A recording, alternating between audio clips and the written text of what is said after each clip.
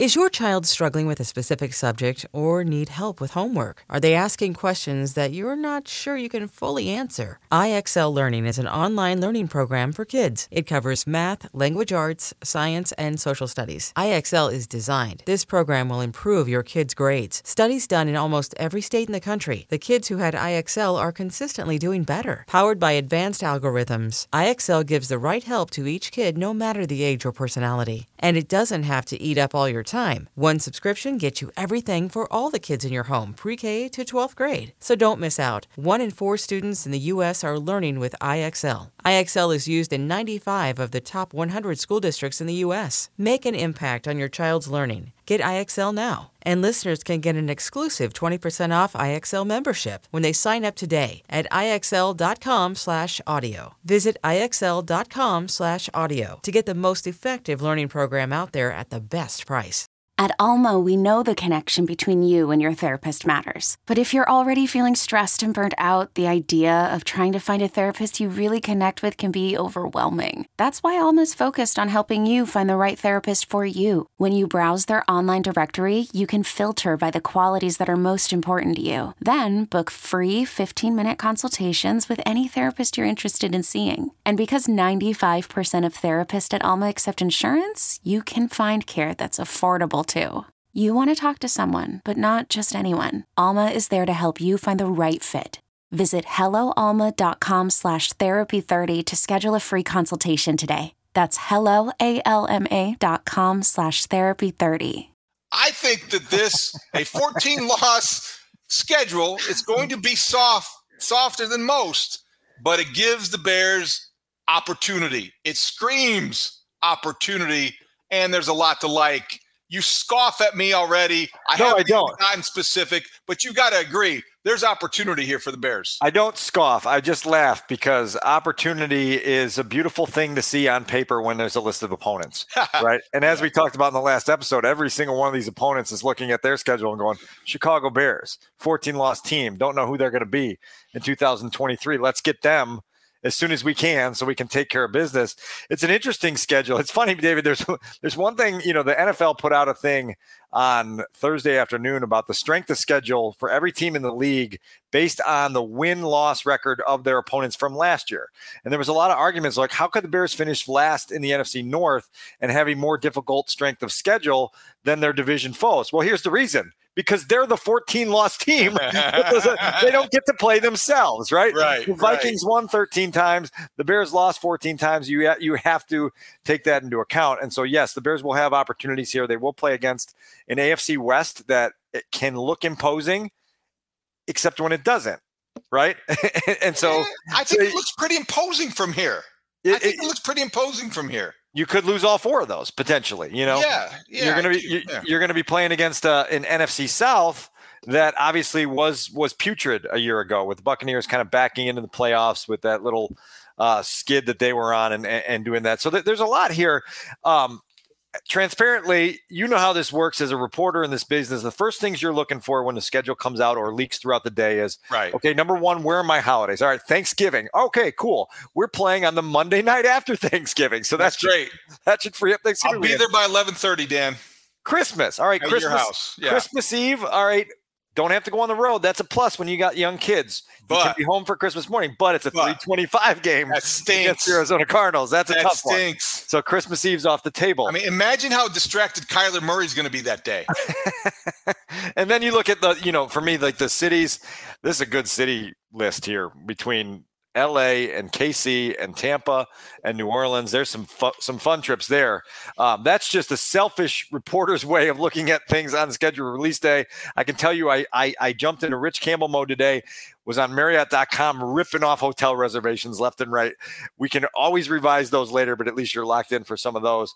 I think it's interesting, David, to bookend the season with the Packers. You open at home against them and then you close the season at Lambeau. In a game that could mean nothing, it could mean everything. And we've seen kind of both occurrences over time. And if it could mean something, that it could be in prime time. That's still to be determined. That could be the 5th prime time kickoff for the Bears. Or, Dan, I want you to explain this. We'll kind of pick and choose our spots here. But, Help me understand why the Cleveland Browns game against the Bears is TBD, both in date and time. That is another potential flex game because both those teams, you never quite know. And once you get past the ickiness about Deshaun Watson, you wonder how the networks will feel in December about that matchup, and maybe Justin Fields in a resurgent Bears season and Deshaun Watson is a primetime flex possibility there. Here's the only thing I can figure with that, because that is a Week 15 game, and it's in that window, December 17th, 16th, 17th weekend. That's typically when we start to see the Saturday games come into the equation, right? So this could potentially be a Saturday night game in Cleveland or a Saturday afternoon game in Cleveland based on how this stuff sort of shakes out at that time of year. That's the only thing I can gauge. That one struck me too, because it's the only one on the list outside of Week 18 that has the TBD written all over it, even the TBD with the actual day, so we'll see what happens with that one. Look, that week 3 trip to Arrowhead, I mean, that's as tough as it's going to get for the Bears, right? Like you could go down there on the last weekend of September, potentially be 1-1 and get your doors blown right off by Patrick Mahomes. You surprised that game's not a primetime game? We had gone from the Bears and Chiefs in Germany because, hey, who doesn't want to go to Frankfurt and see Patrick Mahomes beat up on the Bears again, to a 3:25 kickoff. That's a good window, but I wondered with Mahomes against the Bears, with the Chicago market, if that might be a primetime opportunity. Look, when you look down the list of other things that are going on in the NFL and you see the other teams that are intriguing and attractive, you're going to see the Jets all over primetime with Aaron Rodgers now. You're going to see the Chiefs all over primetime in other matchups. The Bears just aren't looked at in that regard. Right now, you mentioned they've got 4 games in primetime. Well, 2 of those are Thursday night slop fests on Amazon Prime, right? Against the Commanders and the Panthers. Those are not exactly the marquee matchups, even though they're quote unquote primetime games. So the Bears right now have to earn their way back into that spotlight. And I think that's a little bit of what this schedule tells you. Again, this is the first time that teams have been pushed into the double Thursday night thing. And so week 5 and week 10, the Bears will have to play on really short weeks for Thursday night games. Downside, that's really hard to do. Upside, last year we talked all about the mini bye and how much of a springboard it was for the offense. So take 2 of them.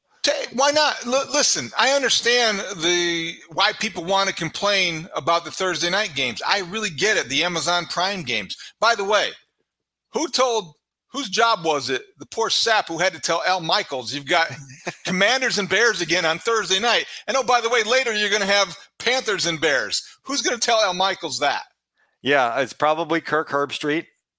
He probably had the role there. And but my serious point is this: if you're going to play those shortened weeks and kind of, you have to do things, and it's compromising a lot of things potentially health-wise and recovery-wise. I think you've got 2 opponents and 2 games that are beatable opponents and winnable games. And so it's better than playing the Cowboys and the Chiefs or somebody like that, or maybe to keep it to this schedule. It's better than playing the Chargers and the Chiefs on Thursday nights, because you're going to get beaten up in likely those games. So I think you've got 2 games that give you a chance to get a victory, get some rest, and regroup. If you remember, we talked last year during the season as it was unfolding that those short weeks can be really, really difficult on young teams. You just when you're trying to figure out routine and you're trying to figure out order and you're trying to figure out how to put together a week that works for your team, young teams struggle with that. Well, the Panthers certainly are a young regrouping team with a first-year head coach and Frank Reich, and they're going to have to go through that a little bit. The Commanders are a little bit more established, but Sam Howell is going to be your starting quarterback likely at that time of the year. So that's a nice little intriguing spot on the calendar for that. And then, like divisionally, you see the love the Lions are getting, so much love that they're going to play the kickoff game on the first Thursday of the season in Kansas City on the curtain lifter for the whole league. That's pretty cool. We don't know if they're going to live up to the expectation that's been building for them. And we don't know if the Vikings can come anywhere near doing what they did last year, which was late game magic and having that little sprinkle of belief that pulled them through in so many close games, even though they finished the year with a negative point differential. Okay, let's go there. Let's start the season and give you some early impressions, and we'll work through it, Dan, because I think that's what all we're going to do tonight is give people a glimpse of kind of off the top opinions about what we saw and how they stack up.